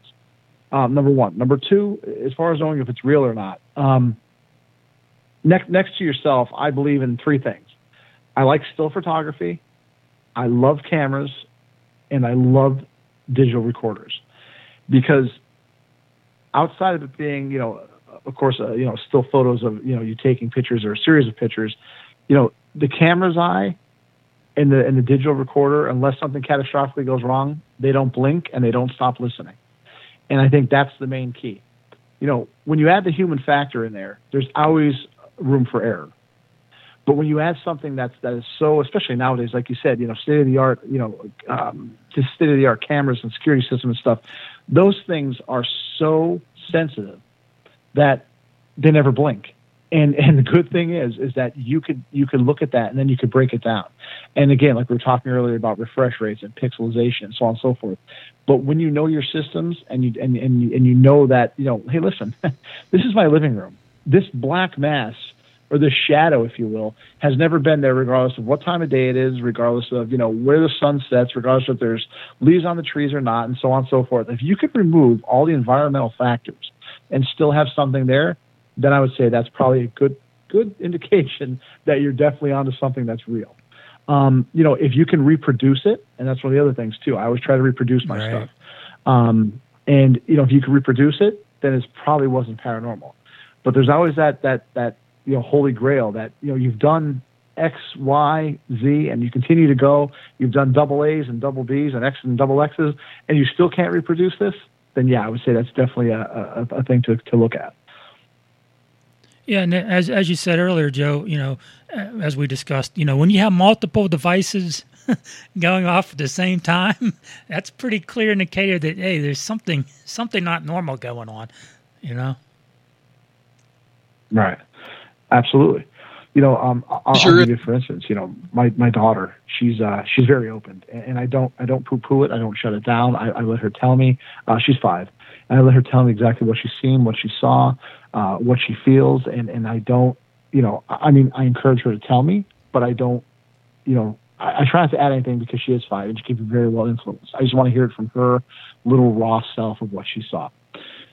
Right. So I'll give you the story. Right. The other day, because of COVID here, we're computer learning. Okay. Mm-hmm. So because she's 5, although they expect her to run a computer better than I can, and I can't do it very well, mind you, but still, I sit there with her while she's in class because in case the computer shuts down, there's a battery, whatever that she can, because, they have to read. And at 5, she reads okay, but not well enough to navigate through all these tabs. So I'm sitting there with her, and she turns to her left. Now, mind you, let me go back before I continue the story. I currently live in the home that I grew up in. So my daughter's growing up in the same household I grew up in. So we're in the same kitchen. Actually, the only thing I did differently was, I took off that half wall, but the floor plan is still the same. Mm-hmm. So my daughter's sitting in the kitchen. I'm sitting there at the table with her, and she's in class, and she takes a look to her left, which would be through that doorway I was telling you about, down the hall, and she immediately looks back at the computer, and I could see the change on her face. So I'm like, honey, you okay? And she looks back, and here she comes now as I'm talking about her, and she looks back in the hallway, and she looks back at me, and she kind of covers her eyes, and I said, what's wrong, honey? She's like, Daddy, I think I saw Pop-Pop. And I went, what? She's like, yeah, there was a ghost or something. I think it was Pop-Pop in the hallway. And she proceeds to tell me what he was wearing. She proceeds to tell me about what he looked like. And when she covered her eyes before she turned around, she said he did the same thing. And I was like, okay, so Pop-Pop was probably upset that he scared you. He didn't really mean to scare you, honey. You know what I mean? Mm-hmm. But this was an instant where her mind was nowhere near the paranormal. Her mind had no time to, where they say the idle mind is the devil's playground, so to speak. Her mind certainly wasn't idle. She was in school, but she saw and or felt something to make her turn, and that's what she saw. Mm-hmm. And, that was her listening at 5 years old, raw emotion. That was her listening to her, her intuition. You know what I mean? And that was her antenna. That's when she knew something happened. And sure as anything, she explained to me, she said about he had suspenders on. My father always wore suspenders. And what's even more so of this is that she never met my father in real life. She's known what he's looked like. She's pointed him out in pictures to me before I even told her who he was, but she's never known my father on this plane. Mm-hmm. Wow. My aunt called me yesterday, and she said that her and her granddaughter her granddaughter's like 9 or 10, and they were driving, I guess, and going to the store or whatever they were doing, and my aunt was talking about her 2 sisters, and this was around, this was the same day my grandmother's would have been her birthday, and they were talking about my other 2 aunts, and then out of the blue, my aunt hit her head, and my second cousin, she said, "Oh, that's great grandma trying to get your attention or letting you know that she's here." And I talked to her about it yesterday, and she's like, "I don't even know why I said that, Cousin Tim." And she's like, it just come out. But it's amazing, isn't it? How we could, just tune in like that and not even realize it. Uh-huh. I'll tell you another little story. I was, oh God, I can't remember my age, but I was driving. I'm alone, and my dad had a good friend of his that used to work on all our vehicles. He owned a garage, so I'm coming down 315 in the area here where I live, and I was thinking to myself, this is how it started. I thought to myself, oh, you know what? My truck needs I can't remember what it needed. It needed something. I thought, oh man, I wish Bob was still around. This is what I'm thinking in my head. Like, where the heck am I going to take it type thing? And as I'm thinking this, I realize at some point in there, this thought process changed to a conversation in my head of Bob telling me, no, Joe, it's not this, it's that. Don't worry about it. And when I realize that, I'm having this conversation with him because he's like, oh, how's your dad doing? And it went from me just thinking about, hey, I need to get my vehicle taken care of, to me having some type of subconscious conversation with Bob, who had already passed at this point, of course. And when I realized it, as quick as I realized what I was doing, as quick as I realized it was gone. So when I consciously thought about the conversation I was having, I couldn't have it anymore. And I really did try to reconnect. Like I tried to think about it harder, this and that, and I couldn't. But subconsciously, I guess just, the spirit world knew that, I was vulnerable, and I don't say that in a disrespectful way, but that I was open. That's a better word. That I was open to this. And I had this conversation with Bob telling me, I tell your dad, I said, hi, basically it's like, how the hell's your dad doing type thing. I'm like, oh, good. And literally when I realized that, because that was the question that kind of took me off guard. I'm like, wait, why am I having this conversation with myself? And, right then and there is when it kind of clicked off. So of course I came home and told my mom and dad that. But it was very strange to me at the time, but you don't realize what an honor it is to be able to do that subconsciously. And, I have no gift like Virginia does by any means. I mean, I would love to be able to tap into that all the time, but, sometimes that would happen. And I think it's just because, again, you're opened, your mind's kind of, in martial arts, we call it mushin, means pay no mind. You just react. And I think when that happens, that you're just more, open to it. And that's what happened that day. Yeah, I think we all have a certain level of intuition or sixth sense, whether or not, some are definitely more gifted and more talented than others, but I think everybody has it. I agree. And, again, a lot of people in the emergency services, have that, we call it the gut feeling, whether you be a firefighter, EMT, police officer, whatever, there's times, you start looking at that burning building and you start analyzing it. Well, you know what? Maybe we won't do an interior attack. And, even though it's called for on the fire plans, if you will, something just tells you, what, I'm not going in there today, and you listen to that gut feeling. I believe that's intuition, on a different level, even if it is on its lowest level, I don't know. But I believe that if more people listen to that, and how many people are out there? They talk about driving. They go the highway route, whatever it may be, every day to work, and then one day they get an idea. They get in the car and they're like, you know what? I'm not going to take this route. I'm going to go this way instead. And then boom, there's a major accident or something bad happens, and they're not there. So I think listening to that gut feeling is paramount. Yeah, I've definitely had those those feelings. And as you said, on the fire ground too, as well, I've definitely had those as well. It's you got to listen to that. Someday it could save your life, and I'm sure it has saved my life and numerous other people as well. It's just, absolutely. And the amazing thing is, and you don't even realize it at the time, and then you wonder, is it what is that? Is that depending on what you believe in? Is that my guardian angel? Is that just, is that the spirits talking to me? Is that just my, is that just my intuition? Was I just lucky that day? I mean, how many people call it and pass it off as different things? To me, I always, I'm not very religious, but I have a lot of faith, and I always thank the great creator when something like that happens, and I thank the universe, and because to me, it's not just me. You know what I mean? Somebody else or something else had a hand in that, and of course, I thank them when that does happen. But yeah, definitely. I'm I was raised, in a church and Christian church and stuff like that. But I think I'm more spiritual than I am actually, in the Bible. Now, being that I'm involved with the paranormal and supernatural, I don't know. Maybe I consider myself even more spiritual than I used to be, than the average Christian. Right. And a lot of people get confused between religion and spiritualism, Right. They don't necessarily have to be one and the same. And they can run concurrent, and they can run together. And, now again, that's just my belief, but, I know a lot of people that are, I was raised Roman Catholic, and I know a lot of people in Catholicism will sit there and tell you, depending on what their beliefs are, that there's only two things. It's either angelic or demonic, and there's nothing in between. There's nothing in between. And, right, and a lot of people believe that. I personally do not. But, there's, a good friend of mine, he had since passed, and we actually even had him on our radio show to do just that, was to play the devil's advocate, if you will. So he and I kind of, of course, respectfully went at it back and forth about our beliefs and why this could be that and why it couldn't be that. He came at it from a truly Christian point of view, and I came at it from a scientific-based / religious, spiritual view. And I'll tell you, it was an awesome show. People loved it.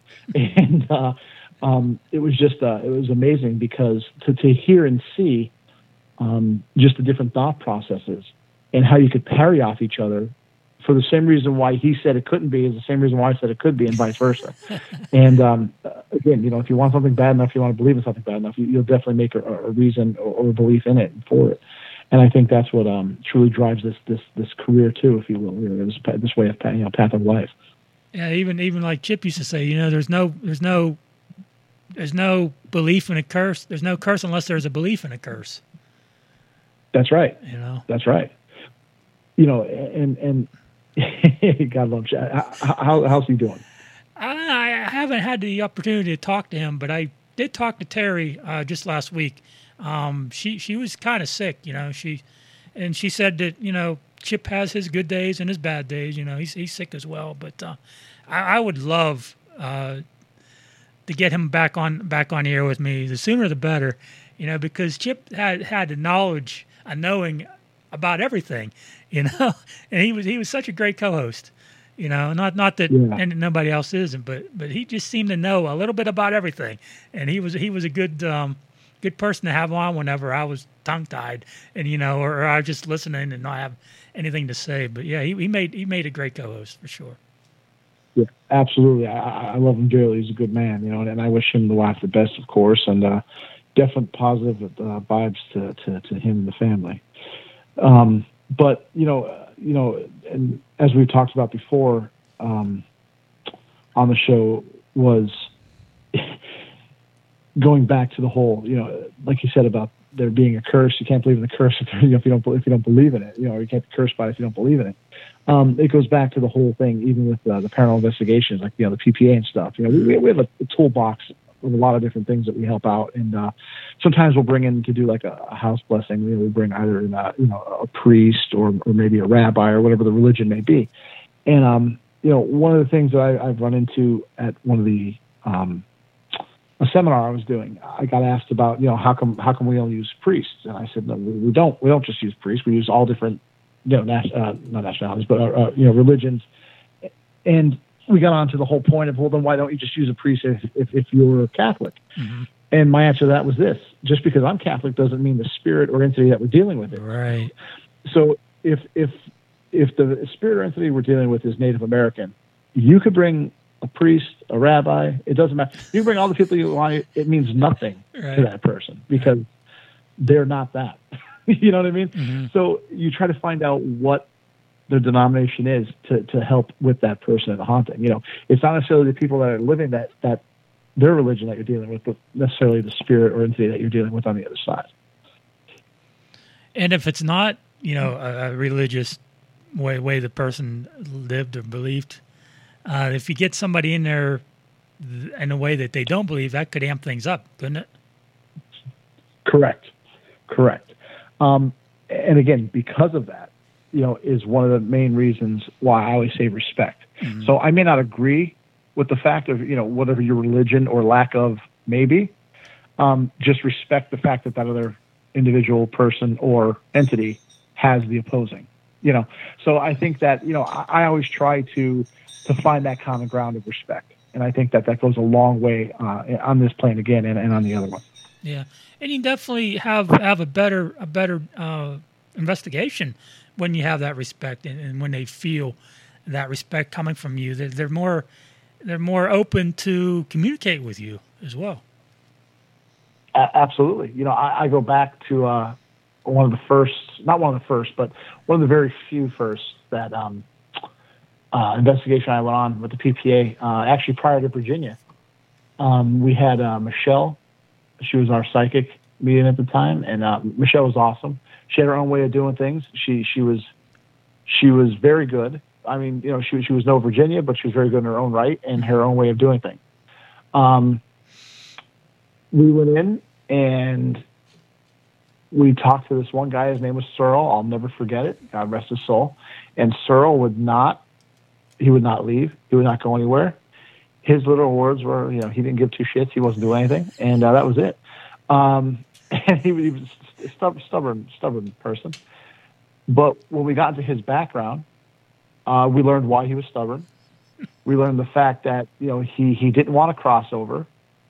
because he wasn't treated very well by his family on this plane, and he was afraid that if he crossed over, he wasn't going to get treated very well over there. Mm-hmm. So he was like, at least I know where I'm at, so to speak, over here, you know?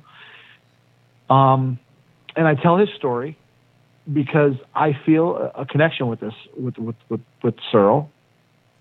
And the reason why I feel a connection with him is because at first he just didn't like me. And I talked to him like a man. Okay, like seriously. And I know that sounds awfully weird, but I talked to him like a man, and we talked, or I should say I talked to him. And he talked to me or answered me through our psychic, Michelle. And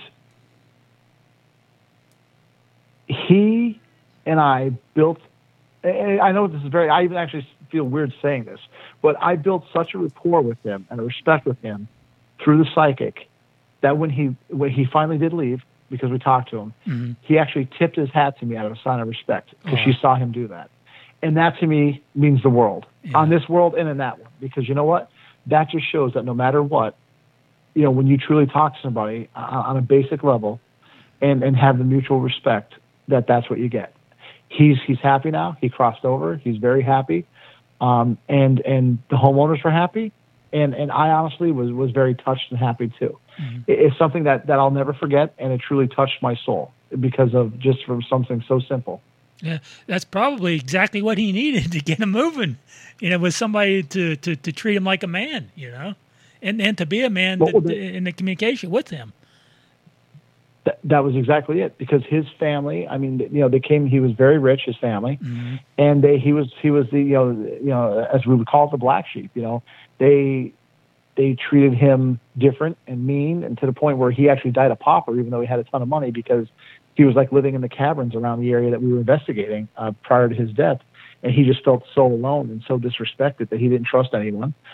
He didn't want to see his family because of the way they treated him.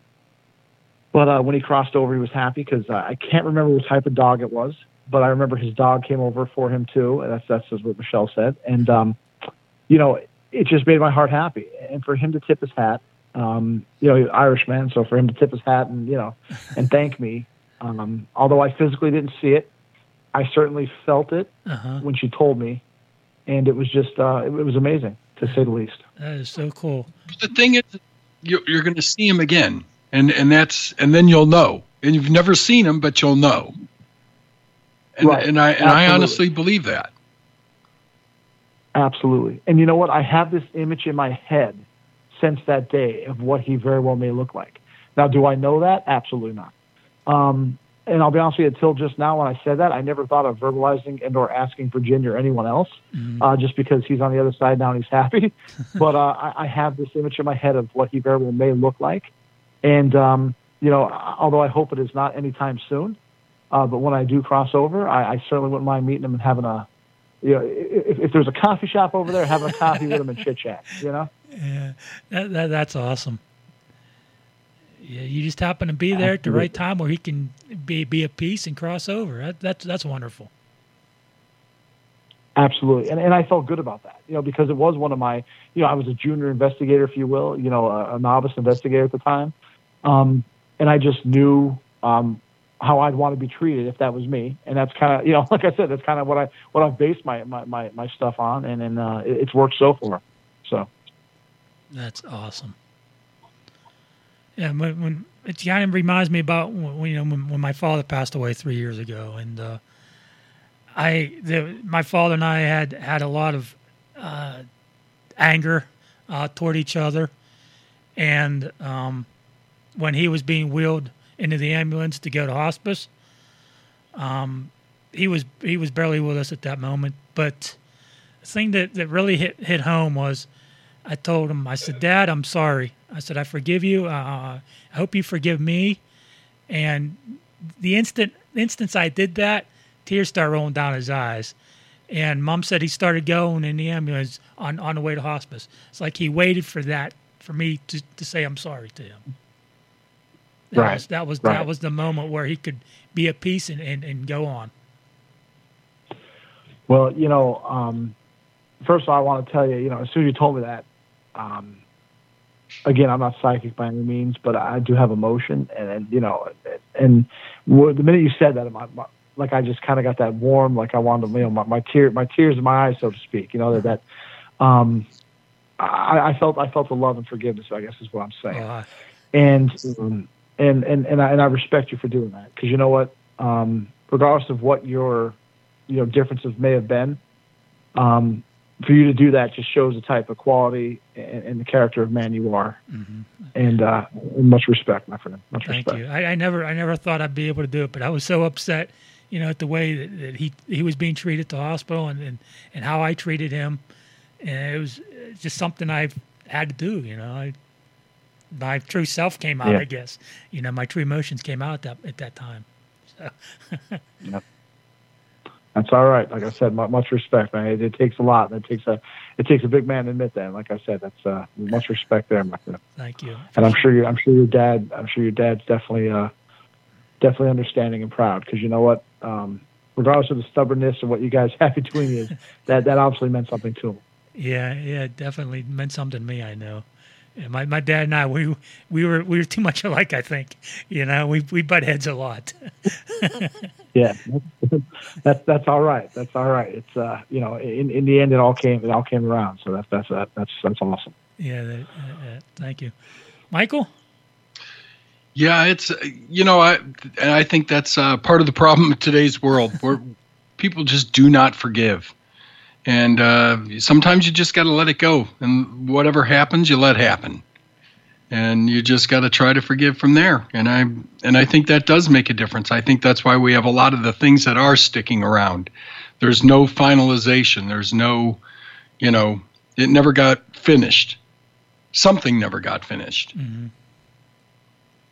Yeah, definitely was probably it with Searle. That's you did him a very good favor. And you know what? And in turn, I like to think of it that he did me one as well, because him showing me that respect, because I showed him the respect, was paramount to me, because that validated something I grew up with, something like I said, that my parents instilled in me, but just coming from the other side and it's still meaning something, validated to me that that's pretty much how I should live my life. Yeah. Joe, you're a great guy, and you're a good friend, and this has been an honor to be able to talk to you after not talking to you in over a year or so. It's been wonderful to be able to catch up with you, my friend. Absolutely. Yes, absolutely. Thank you. It's an honor on my end as well, guys. I always enjoy doing this, and just the camaraderie and truly, the love and passion, between us in the field, and mutual respect for each other. And again, it's awesome what you guys are doing, keeping it out there, keeping it rolling on the airwaves, and much respect and love for that too. And again, it's an honor to be here. It truly is. Yeah, it's great to have you here for sure. Like I said before, the PPA is you guys are top notch. I don't know of too many teams that dive deep into their investigation as much as you guys do. I talk about you, Virginia, Mark, all the time. Every chance I get on these shows, and you guys are tremendous individuals, and both personally and professionally.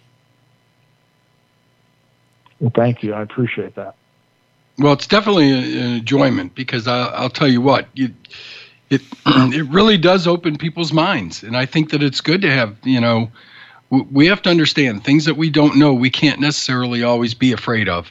These are things that are meant to be explored. Otherwise, they wouldn't be here. So, I think that that's something that I hope more people will try to get answers for.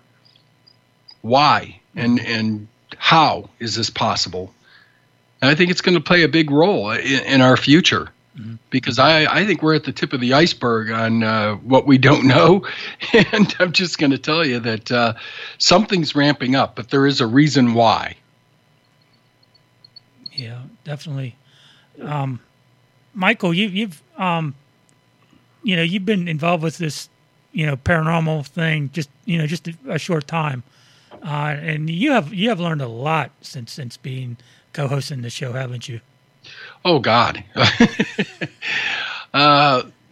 To where I never used to take notice of it or believe in it. And then, just different things happened over the years. And now as I've gone on, these things getting explained to me, seeing them firsthand, seeing some of the things that I've seen firsthand. And the camera's not going to lie.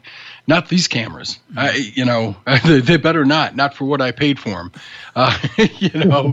And I can just tell you that I was just truly amazed, and that, a little bit upset at first, because I was like, oh my goodness, that's been here the whole time, and I've had all these things happen, which explains a lot. It is explained a lot. I will say that. And now I can look at things differently. Definitely opened your mind up to a lot of different things, doesn't it? Oh, absolutely.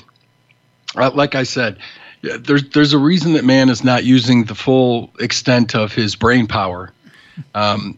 We have no idea to what depths it can go. And I think that we're just beginning. We think that we're fairly intelligent. I think that this takes a whole new level. Just wait. That's all I can say. Just wait, because it's going to happen more and more and more. And eventually we'll be able to use the full capacity. Yeah, for sure. Joe, you still doing your radio show? You know what? Since COVID struck, just Stan, because of his pre-existing conditions and stuff. As everybody knows, that at least listens to our radio show anyway. Stan, roughly a little bit over a year ago, had open heart surgery, and plus he has a couple other pre-existing things. He hasn't come out of the house too much, so Stan's been running Paranormal Science kind of by himself. I was thinking for the holidays I might jump on and do a hello to everybody, whether it be just on a quick video or something to let everybody know that I'm still here and still breathing. But Stan's been taking the reins and doing a heck of a job by himself from his home studio. So yeah, Joe, I want to send you out the invitation that you guys can have a show here at WCT Radio. You even call it Paranormal Science if you'd like. If you want to talk to Stan about it, we can definitely fit you in a schedule here. We could even find, that's awesome. Yeah, I'd even be willing to produce it for you, if you guys would want to come on board with us here. Oh my God, I'm humbled. I appreciate that. I certainly will talk to Stan about it, and maybe maybe him and I, if you can, maybe even him and I one of these nights will call in and be your guest and just kind of throw the bull about that. That'd be great because you got to hear some of Stan's experiences. My God. Yeah, I've listened to your shows, and there's a lot of information there. You guys do a wonderful job at what you do when you do the shows. I mean, God, we'd love to have you here. I would love to have you here.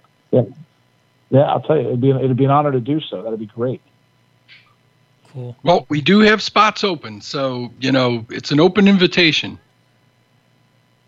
Well, my true appreciation on that, and I just might take you up on that. And we talk to Stan, and we'll go from there. Okay. Joe, how can people get hold of you and get hold of your show, get hold of the PPA, that sort of thing? The easiest thing, let's start with the PPA. If anybody needs investigation within the we'll go anywhere, but especially the tri-state area, you could go to theppa.net. And just follow the links to what you want to do. We have case files there you could watch and listen to, and we also have, of course, an application to fill out and to see exactly what's going on if you do have some type of haunting or disturbance. As far as Paranormal Science, we are on Facebook. It's it's just that simple. Paranormal Science at Facebook, and we also have East Coast Paracon, which we are on Facebook.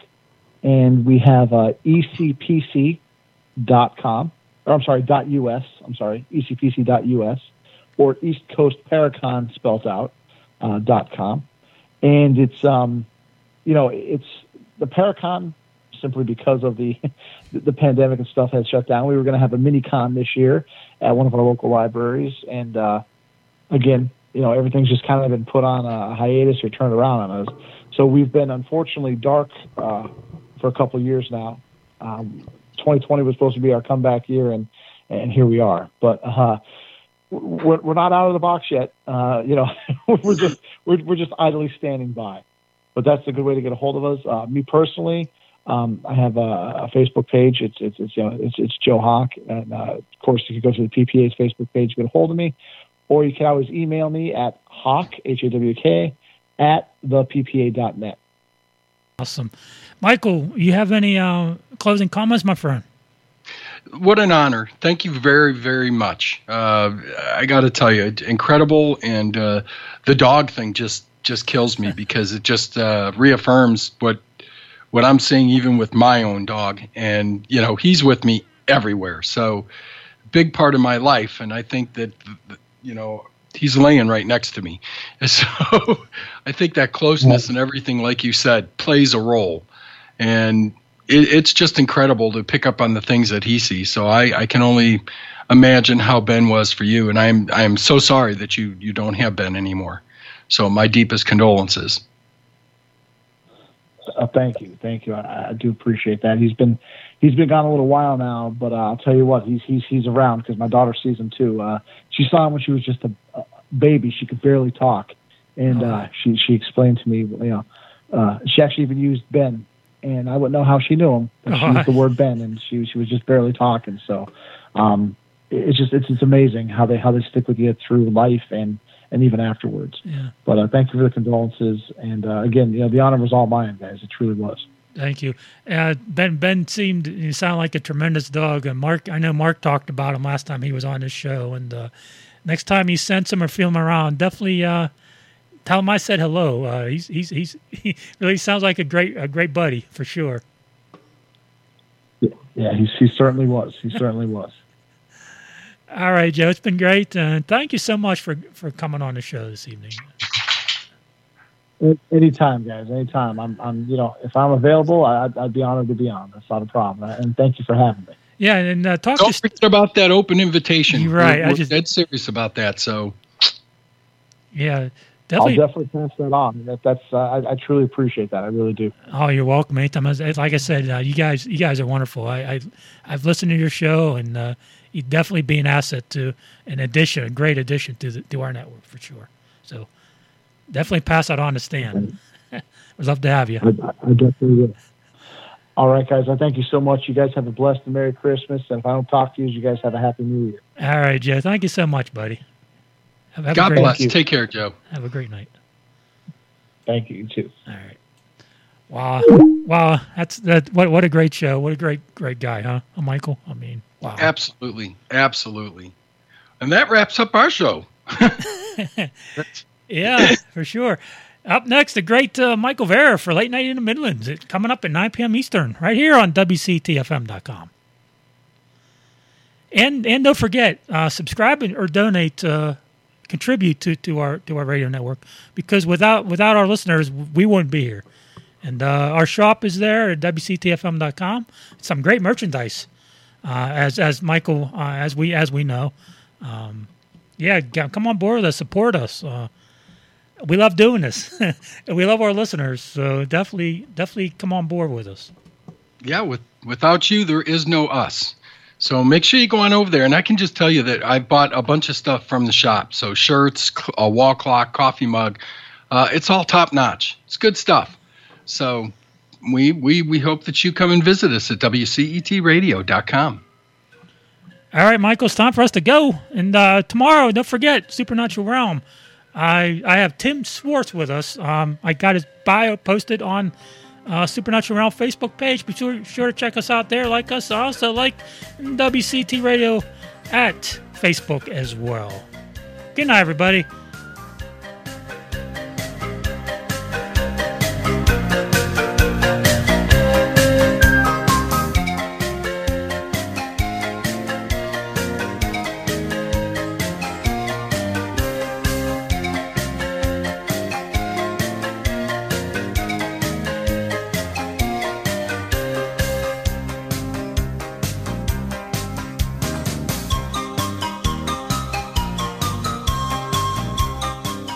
And don't forget to Circle the Universe as well on Facebook. I forgot to mention this show as well.